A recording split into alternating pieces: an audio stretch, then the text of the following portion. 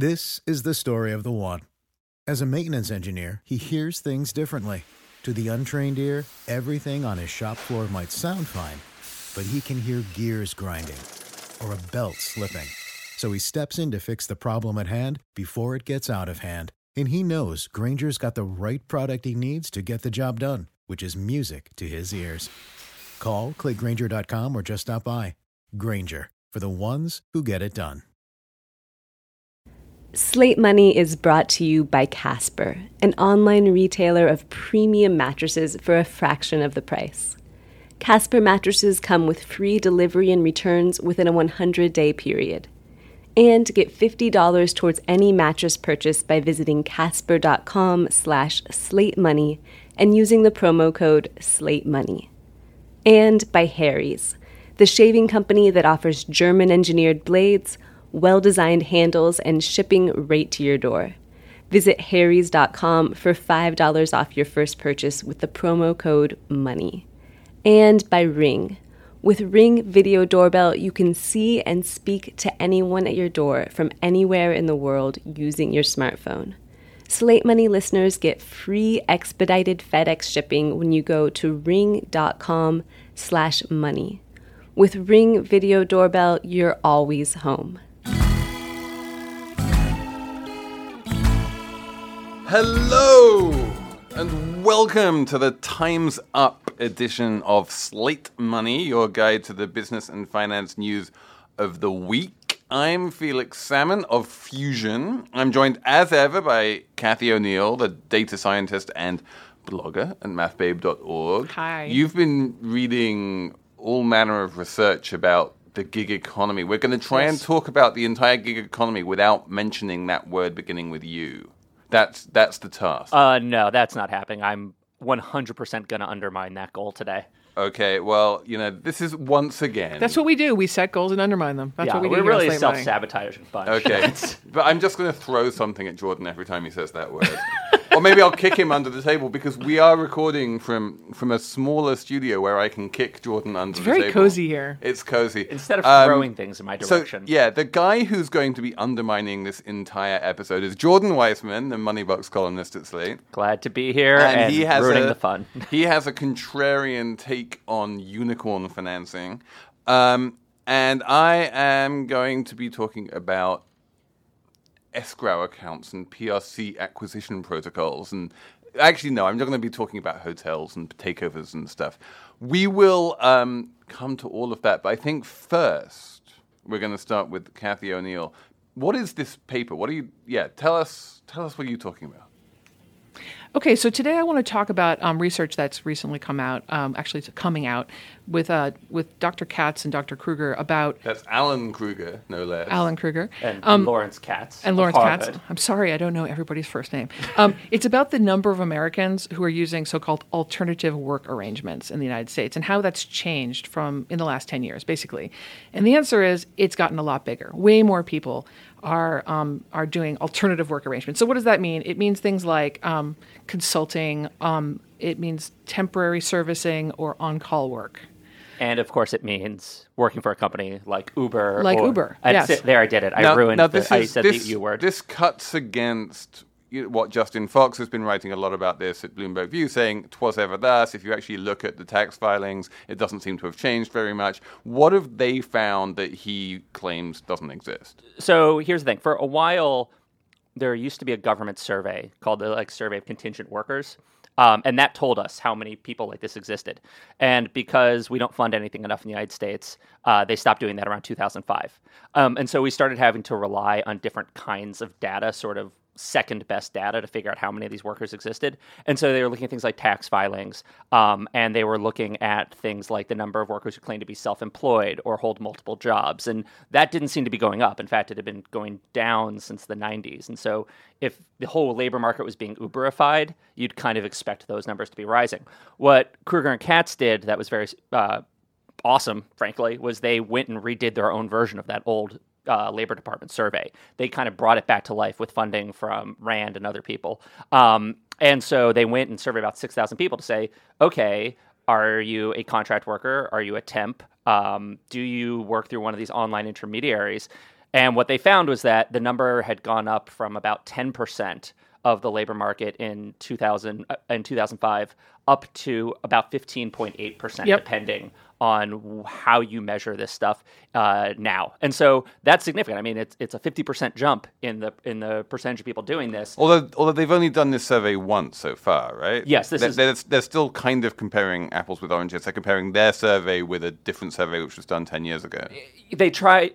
If you look at the paper, they try to match it up pretty well. Yeah. They go to lengths to weight it correctly and ask similar questions. So it's pretty compelling stuff. The main takeaway, I think, from it, and Neil Irwin at the Times hit on this, is that it's not really mostly the Uber effect we're seeing. Right.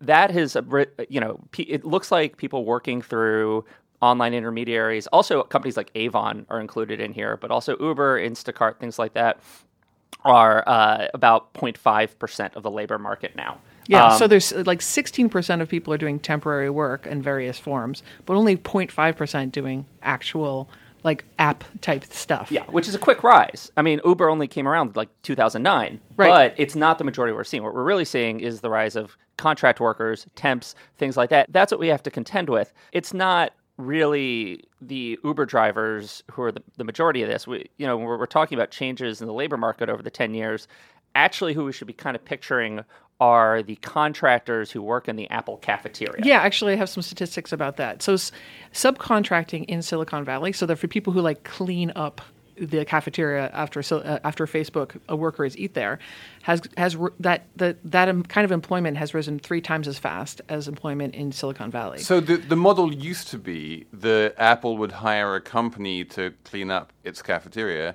and then the company would employ people who would do the cleaning up. And you're saying that's not happening anymore? No, they are. That's growing. That's growing. But aren't those people like employees of whatever company is being hired to clean the cafeteria? So there was a time where a company might have had its own, long time ago, may have had its own cafeteria workers.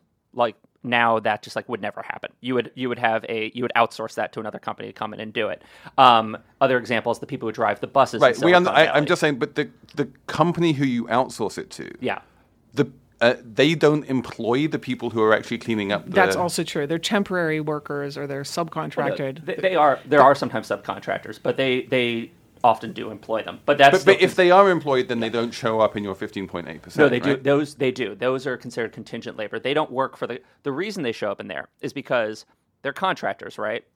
They work for this contracting company. However, they're essentially servicing Apple. They are effectively working for another company. They are rendering services to another company day in, day out, but they are technically employed by this contractor. So if I work for a company called Fusion and the only purpose of Fusion is to provide services to Univision, then I'm a contractor? That's a little different. I mean, that's your company owned by a subsidiary. That's not the same thing. But if it wasn't owned by Univision, then I would be a contractor.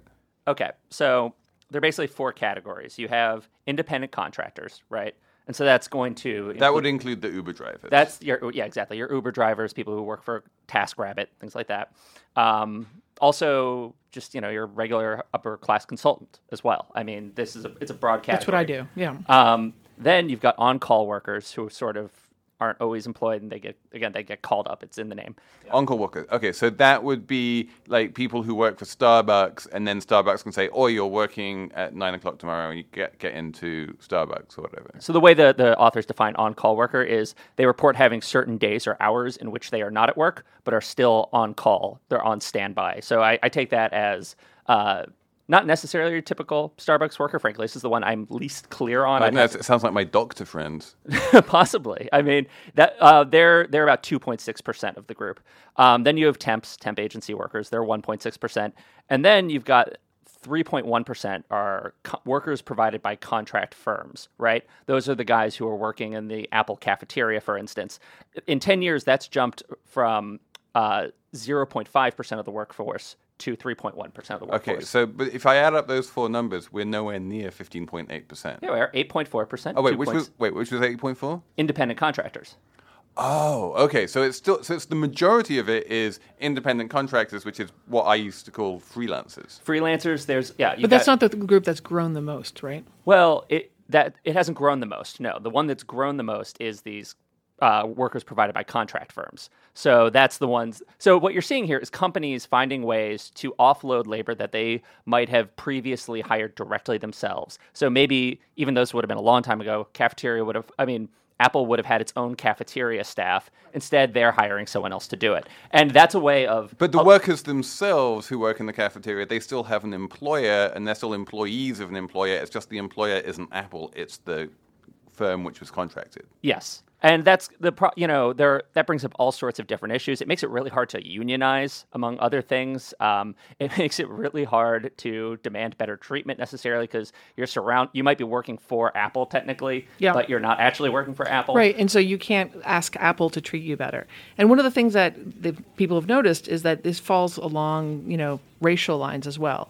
10% of the tech workers in Silicon Valley are either Black or Latino, but 58% of the subcontractors are Black or Latino, and the average pay is $20K versus $113 for the average tech worker. So you see that this sort of new class of workers, the subcontractors, they don't have nearly the same kind of protections in their jobs or salary. Yeah, I think... And that matters because one of the things that this work has brought up is the question of maybe this is a good story. Maybe this is a story about how people want more flexibility, and they're getting paid for the risk they're taking on by not having regular jobs. But it doesn't look like that's the whole story. This is certainly something I can attest to as someone who's seen journalism change over the years. It used to be, when I first entered the industry, that freelance journalists were extremely well paid and that you basically got compensated for the fact that you weren't working every day and you didn't have the overhead associated with, health insurance and desks and that kind of stuff. And because you were that much more flexible and you didn't have any job security, the employers would pay freelancers more than they would pay their staffers. That is no longer the case. Right now, staffers are paid significantly more than freelancers. And I'm not entirely sure when and how that switch happened, but it's clearly happened at this point. Yeah, I think, and one of the interesting things about this 15.8% number really is the way it crosses class lines. And crosses education lines. And, you're in that independent contractor, that 8.4% of the labor market, you've got everything from the Uber driver to the freelancer to the, mother in suburbia who is taking time off work to raise a kid and also doing consulting on the side. I mean, actually you see in some of these categories of, kind of contingent labor, that you're more likely to do it if you're well educated or fairly wealthy. So it is a complicated story, but I think the one that is grabbing people's attention is this kind of growth of contract workers for contractors, subcontractors, that really we haven't been paying as much attention to because there's been so much focus on Uber and companies like that. And it turns out there's this other thing that's much more important that's been happening. Yeah, but let's talk a little bit about how surprisingly small the Uber part of the economy is. And when I say Uber, obviously, it's not just Uber. The people the 0.5% of the labor force that is actually working off of online gigs, isn't entirely Uber, but it turns out 2/3 of it is actually Uber. Oh, is it? I had missed that. Yeah, 2/3. Oh, wow. So there's actually, everybody else combined. Now, by the way, one of the caveats I understand from this research is that people would probably only list their primary source of income. So if somebody did Uber but also did Instacart on the side, you might only get Uber. I mean, a lot of people have Uber and Lyft on their phones, and they just pick whichever one comes first. And if they get more Uber gigs than Lyft gigs, then Uber becomes the primary. And if they have a full-time job but do a little bit of Lyft on the side, they probably don't pick up on that either. But yeah, but by and large, it's kind of a shock by how people are kind of shocked by how little of this online gig stuff we're actually seeing. Yeah, and I do think it bears watching. I don't, the fact is, it has only been about 7 years since this was any kind of a business model at all. So it's the business model of, what they call in Silicon Valley sort of mom replacement companies, where you get an app to do what you would historically get your mom to do, whether it's do your laundry or clean your home or give you a lift to work or any make of these food. things, or make food. And all of these mom replacement services in one way or another are based on this idea that there's a kind of fungible mass of people making maybe $10 or $12 an hour who you can just hire to do this.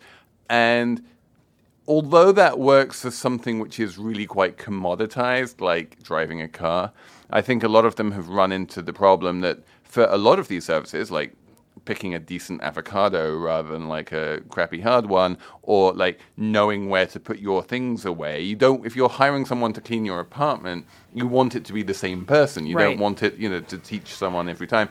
It becomes much harder, and it turns out this labor is much less fungible than the app companies thought that it would be. And actually, good point. Like the amount of training you do affects whether you, as an employer, are allowed to call the person an employee or an independent contractor. So that seems to be coming up in terms of litigation. So lots of companies are getting sued because the people working for them are like, hey, we're employees. We've been trained to pick avocados correctly. So a lot of these companies, their business model looks to be challenged by that kind of question. Okay, so on which note, we are going to move on to the other great white hope of online apps, which is music streaming. But before we do that, I need to talk about Casper, which is a great white mattress company. And you get $950 will buy you a king-sized mattress of unsurpassable quality. It's kind of an awesome deal, really.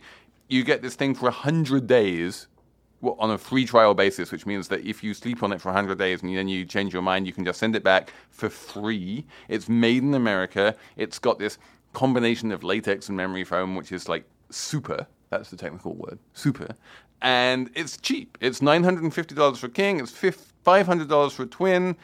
And it's the obvious way to get a mattress. So go to casper.com/slatemoney and make sure you do that /slatemoney thing, because if you do, you get $50 off. That twin-size mattress becomes $450. You can buy 10 and you're still spending less than you would on like some crazy high-end mattress. If you buy enough, you can go to the Bahamas with all the money you saved. Exactly. Buy a bunch of mattresses and go to the Bahamas. This is the official advice of Slate Money. Casper.com/slatemoney, and the Caribbean awaits. Jordan? Yes, Felix? I'm completely obsessed by this latest piece of funding by a Swedish company, which we've all heard of, called Spotify. Yes, I'm glad you're obsessed, because I think you and I are probably approaching this story from slightly different angles. I want to know if this is a really bad sign for Spotify. My impulse originally was it wasn't, but I think you're going to be able to unpack it a little bit for me. What happened? So what happened was Spotify even though Spotify has a ton of cash, by the way, apparently this company has about $572 million in the bank, which is helpful when you're not really making any profits. But they raised another round of funding. However, it wasn't your typical equity round. Instead, they did some debt financing, $1 billion worth of convertible debt, where technically it's debt. You have to pay it back, but it can also convert into stock at a discounted rate.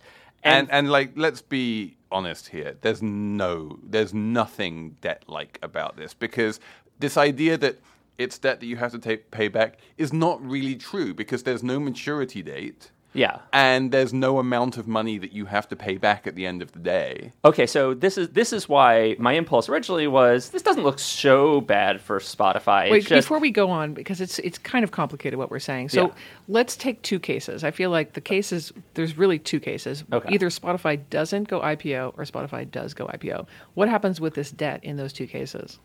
So this is an incredibly good question, and I promise I'm going to answer it, but I'm not going to answer it quite yet. Okay. Because we have to get to the IPO. Okay, that is the question, But though. that is a question. It's an important question, and I promise if I don't answer it, you can slap me. Yeah. Wow. So when I saw the story, my initial impulse was, well, the startup market in general isn't so great at the moment. Spotify is encountering some turbulence, in part because it has competitors like Apple these days.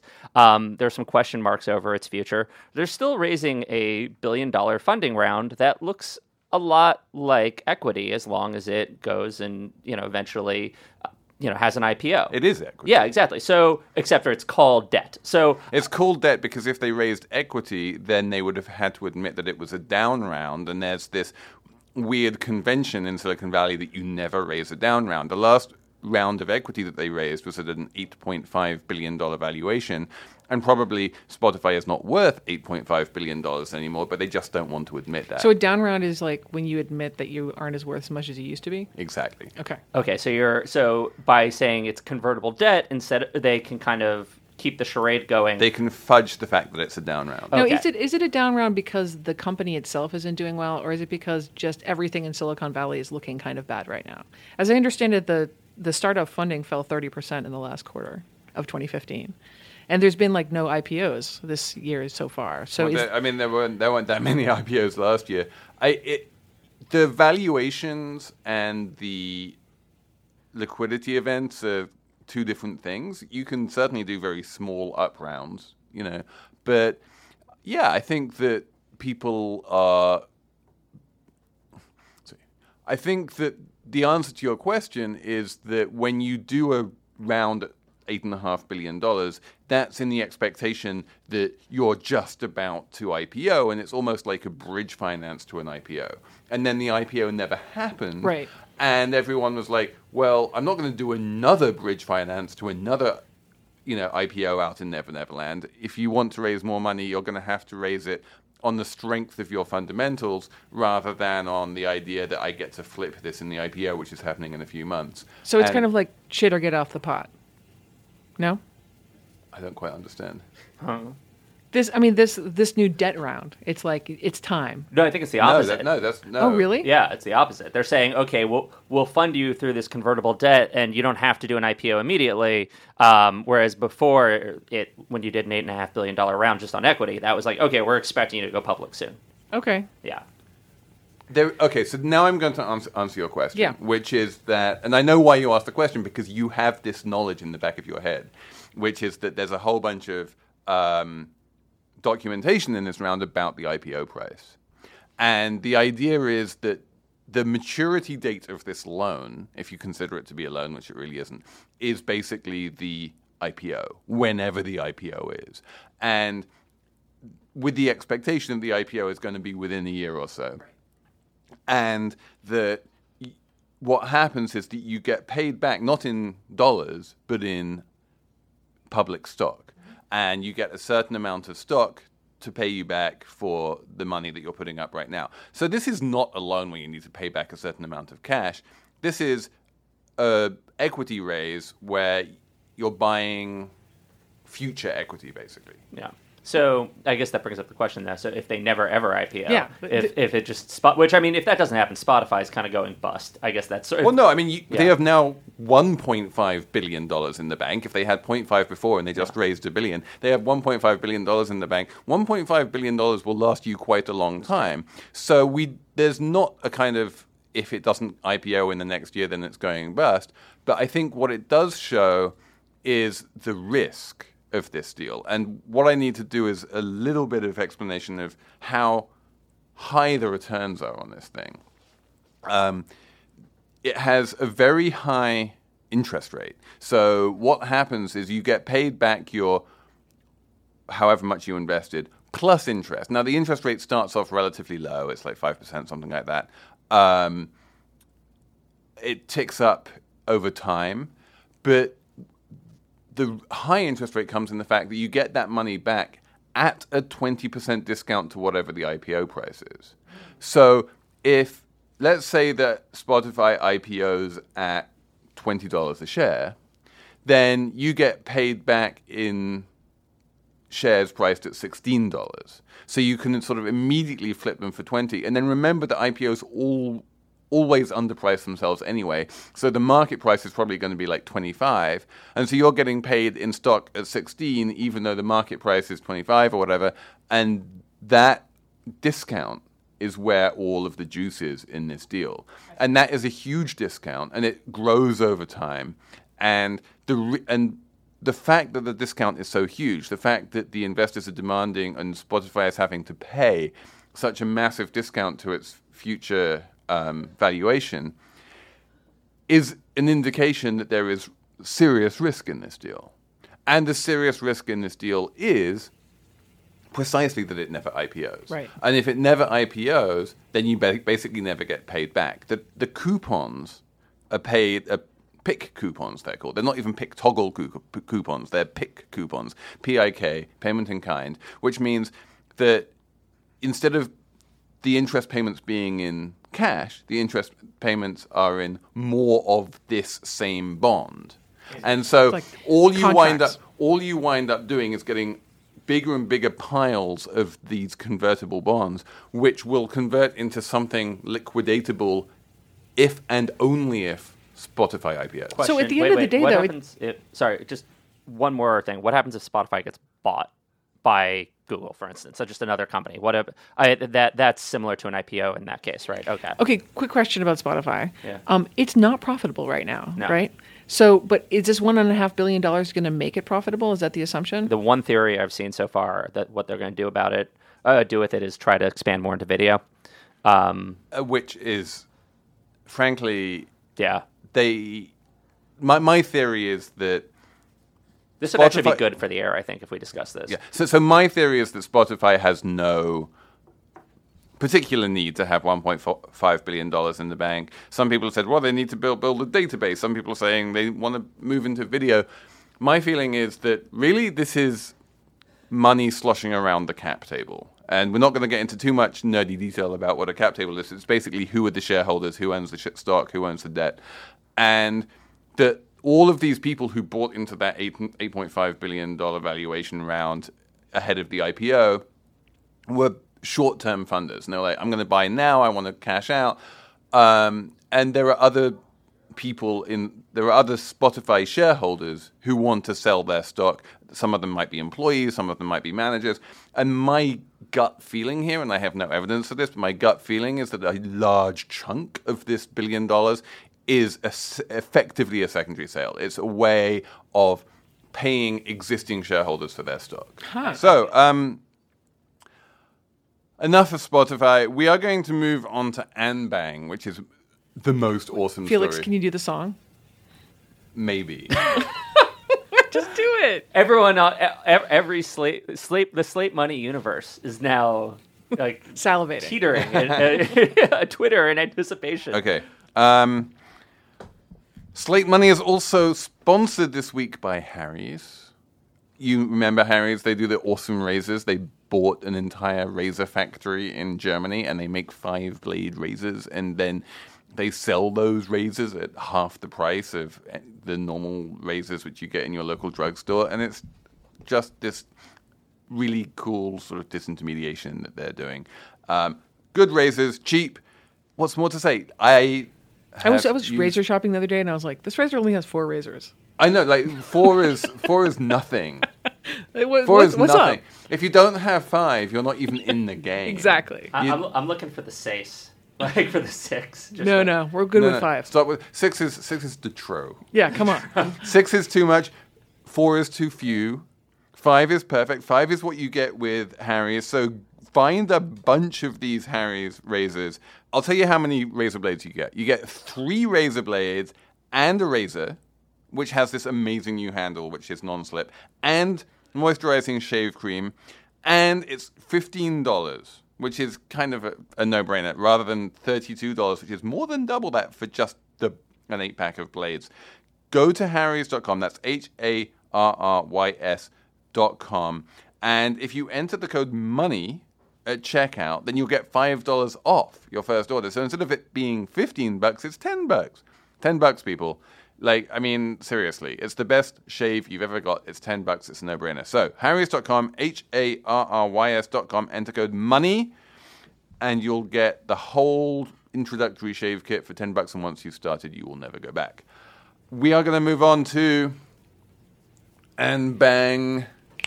That was almost a song. Okay. Almost a song. So the basically, dulcet tones I'm gonna rewind a bit here. I think we might have mentioned this on a previous episode of Slate Money, but Starwood, this major hotel group, which owns Sheraton and Westin and people like that, agreed to be bought by Marriott, which is a much bigger hotel group.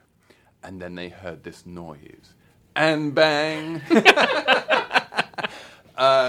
They heard this Anbang. Anbang is a highly opaque but enormous Chinese insurance company with $219 billion in assets.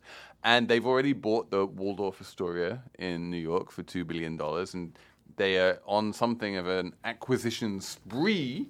And Anbang went and said, hey, rather than just take a bunch of worthless, well, not worthless, rather than take a bunch of risky Marriott equity, why not just take a large check from us? And we will give you a better deal all in cash than you're getting from Marriott. And Starwood said, okay, that sounds good. Basically, this was the end, we have now discovered, of a long series of negotiations. Anbang's been eyeing Starwood for a long time. And they kept on coming up to Starwood and saying, we want to buy you. And Starwood would go, yeah, okay, but can you show us that you have the money first? Right. And they'd be, yeah, give me a minute. And then they'd run off and then they'd not come back. And then they'd come back and say, we want to buy you. And Starwood would say, that's great. Can you show us that you have the money? And they'd say, yeah. And it would go on like this for a while. This is like called financing is in place, right? And they did it for the first offer. So, no, they didn't do it for the first couple of offers, they and they never went anywhere. And then finally for the one where they outbid, because what happened was that the Marriott deal was announced. Right. And then Anbang said, oh, we really need to buy this now, otherwise we're never going to get the opportunity to buy it. So then they went along to these big Western financiers, Chris Flowers, Primavera, and they put a bid together with actual money, which was lined up. But then there's a twist end to all of this. But that and Starwood said, okay, great, we'll take your actual money. Right. And then Marriott came back with a counteroffer and said, we will outbid your cash bid with more cash and more stock. And so then Starwood was going to Marriott again. And then Anbang said, no, we will outbid the outbid. There was this whole bidding war going on. And Starwood said, great, this looks good. And can we get a little bit more money from you? And Anbang said, okay, fine. And they offered a little bit more money. But that last little push for the umpteenth offer that Anbang made, the financing that, we have the money bit was a little bit vaguer than it had been in previous offers. And Starwood was like, okay, we're totally going to accept this offer just the minute that you show that the money is all lined up and you can pay what you're offering.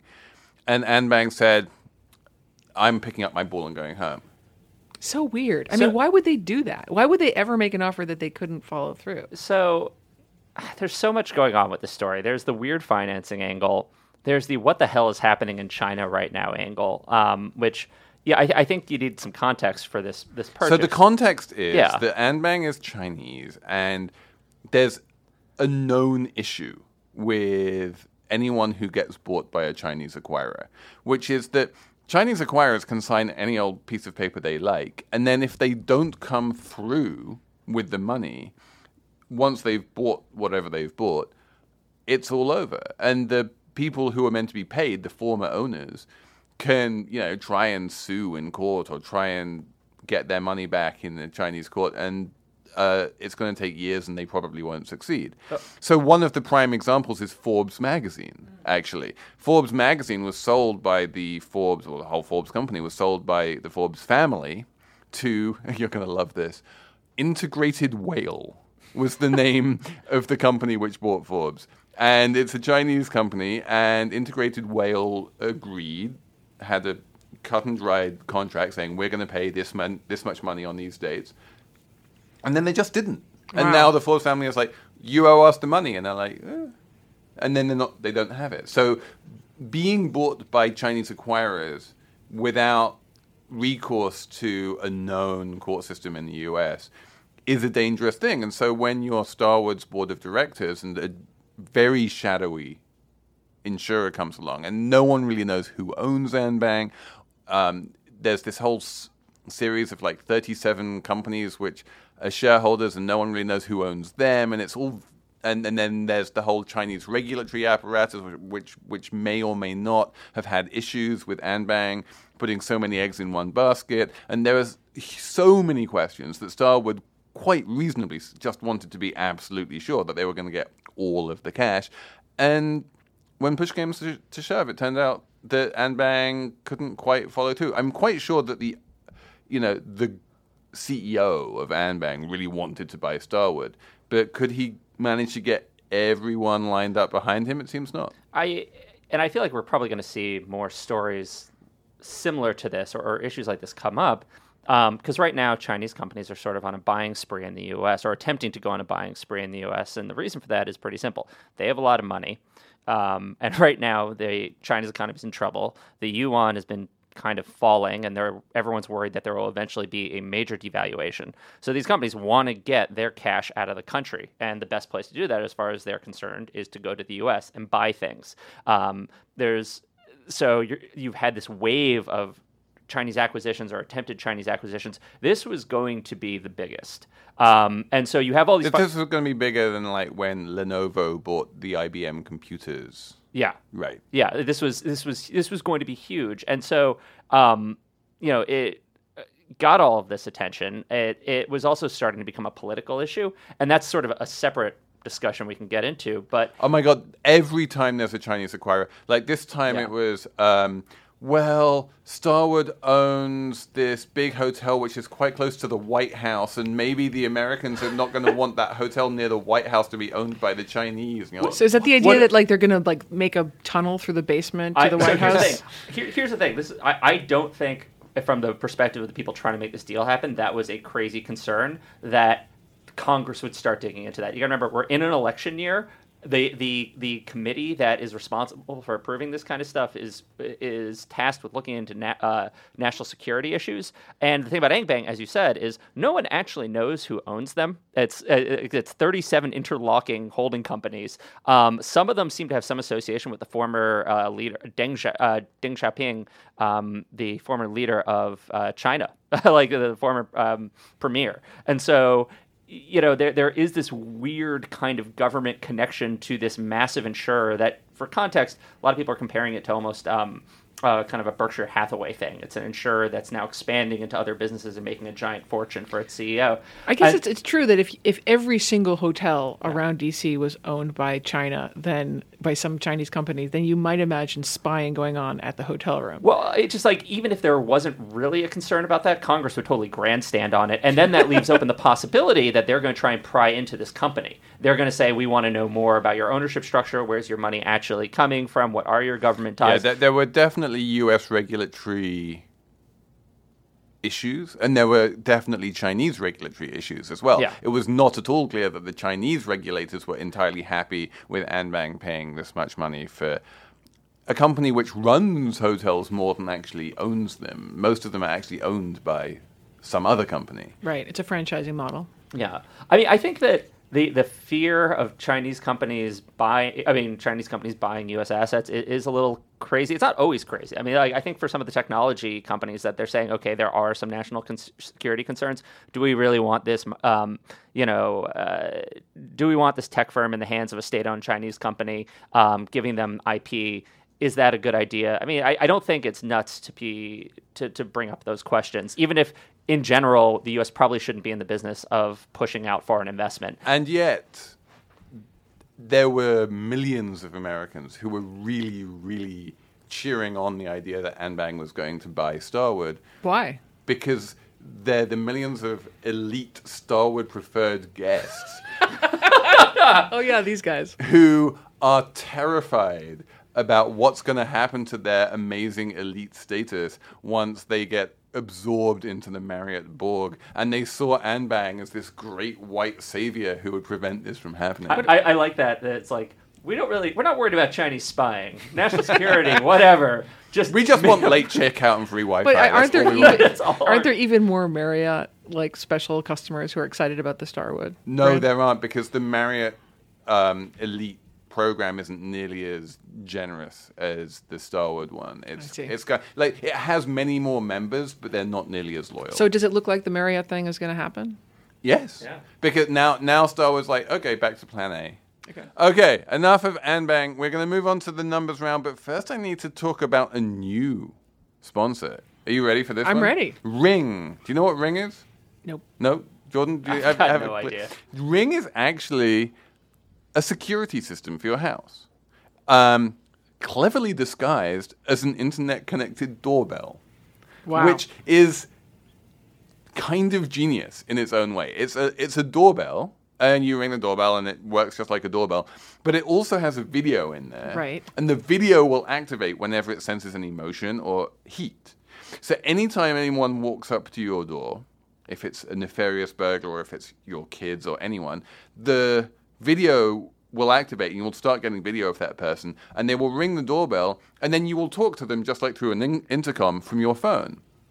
And you could be on your phone in the living room or in the kitchen, or you could be on your phone in Kuala Lumpur, and the person at the front door has no idea whether you're inside the house or not. So you answer the doorbell, and they're like, "Oh, hi," and then because this is what burglars do, is they ring your doorbell to see if you're home. Wow. Is it? And then if you're not home, then they're like, "Oh, cool, I can burglarize you." Got it. But if you answer the phone, That's not how I remember Home Alone working.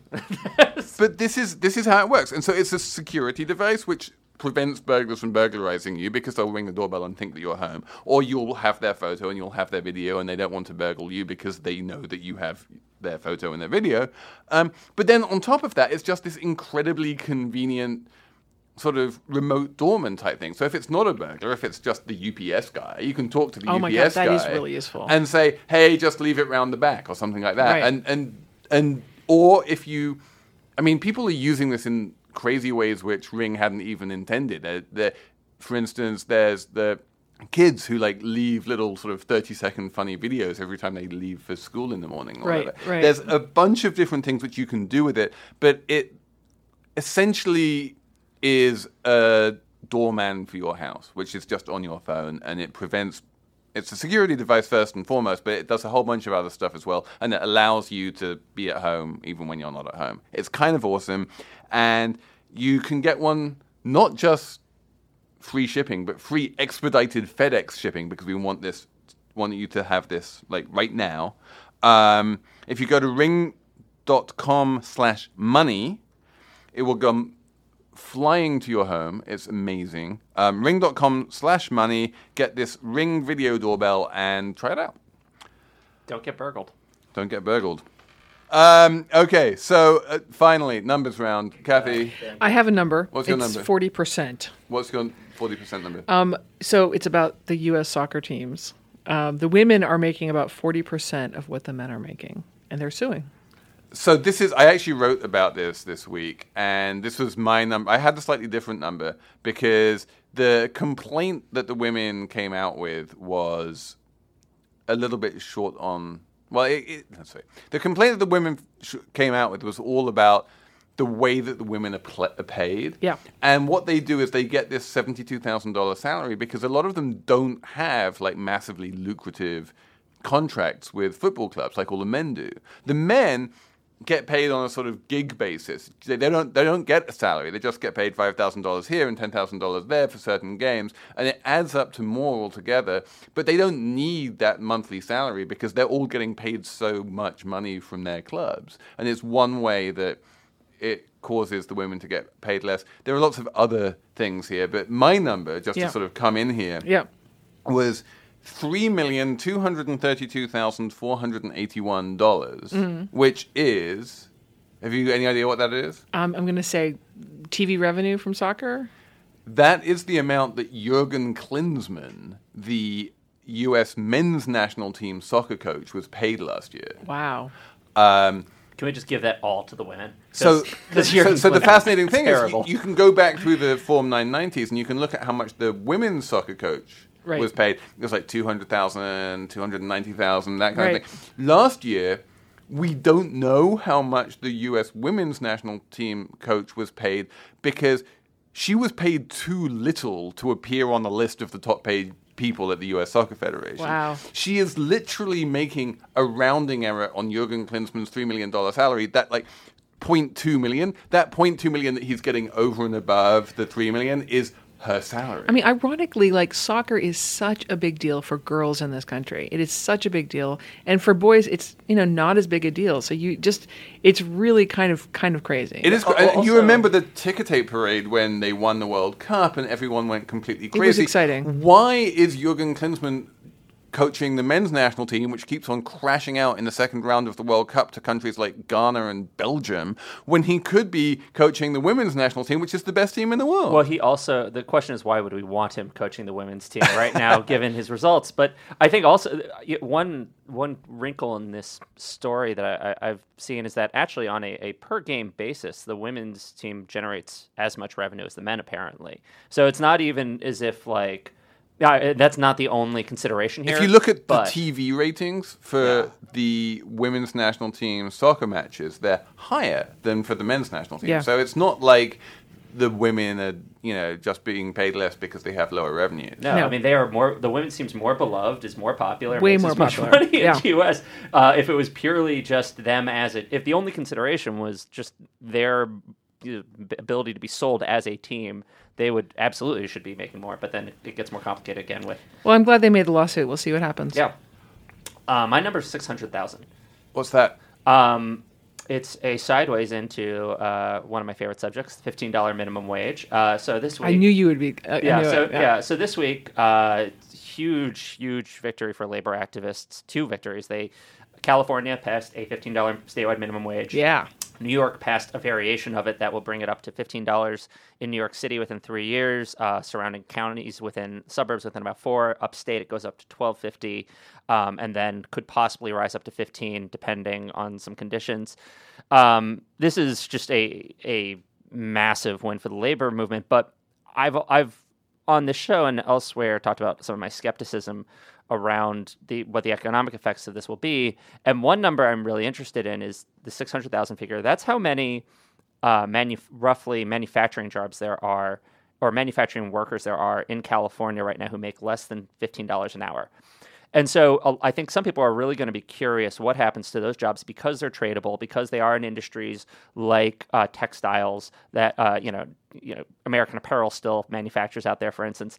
What's going to happen to those sorts of jobs? Are those going to disappear? And will that even matter if those jobs disappear? Is this an overnight thing? No, it's not. No. California is going up to $15 an hour by 2022. If you make basic, if you assume 2% inflation a year, it's going to be worth about $13.30 in today's dollars.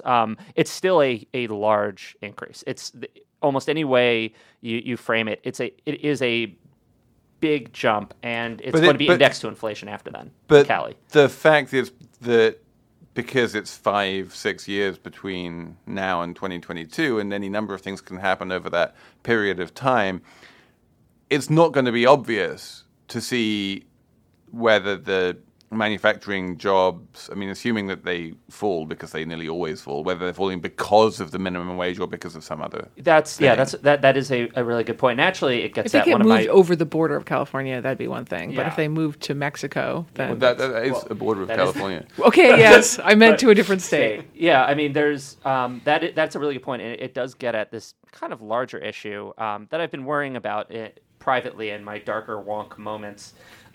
Which is a lot of people have been talking about how these minimum wage increases are going to be great experiments, and they're going to, tell us about how well this model actually works. The problem is that if you get really deep into the minimum wage literature, the findings are so sensitive to small methodological choices that the economists make when they're doing these studies. I mean, I don't want to get too far into it, but I mean, it's tiny stuff. This is the lightning numbers round. Yeah, I know. But so, it's tiny stuff like how you control... Just a quick number. It takes 20 seconds. Take a number, we're done. Jordan, you should have said this is a topic. I know, but I'm going to finish this here. So, I mean, like, my major point is, I don't think we're kind of fooling ourselves if we think we're ever going to have a consensus on whether or not these, quote, worked from the economics profession. I think this is just going to be a war that goes on forever in academia. And then people are just going to end up looking at California and saying, is there widespread youth unemployment? Roughly, how do we feel about how California's doing? And that's going to be how people judge, which is fine, I think, in the end. Basically, if California doesn't fall into the ocean economically, people are probably going to think it's a good idea to imitate it. But That's my feeling about this right now. And that is the end of my super quick spiel on $15 Very, very quick minimum wage. All right. So now that we've gone about 37 minutes over the allotted time, we are going to wrap this episode of Slate Money up for the week. We're going to come back next week with a super special guest from Australia by way of Portland. It's going to be a really good one next week. But for now, thank you for listening to Slate Money. Do subscribe to the show so you get the show with the super special guest next week. You can find us by searching for Slate Money in the iTunes store. Leave us a review there. Write to us. Our email address is slatemoney@slate.com. The producer is Audrey Quinn. The executive producers are Steve Lichtai and Andy Bowers. And the whole panoply roster of podcasts can be found at itunes.com/panoply. So we'll talk to you next week on Slate Money.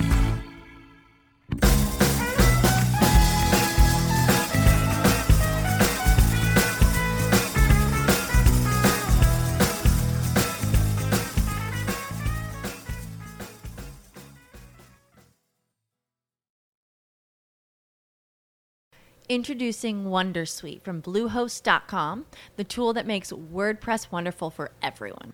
Website creation is hard, but now with Bluehost, you can answer a few simple questions about your business and goals, and the Wondersuite tools will automatically lay out your WordPress website or store in minutes. Seriously. From there, you can customize your design, pick your brand colors, and add blocks. No custom theme or coding required. You'll get content suggestions that you can keep or revise, and with Yoast SEO built in, we automatically help you get found in search engines. From step-by-step guidance to suggested plugins to an AI-powered help bot, our built-in tools make WordPress wonderful for everyone. Whether you're a beginner or a pro, you can join over 2 million Bluehost users. Go to bluehost.com/wondersuite. That's bluehost.com/wondersuite.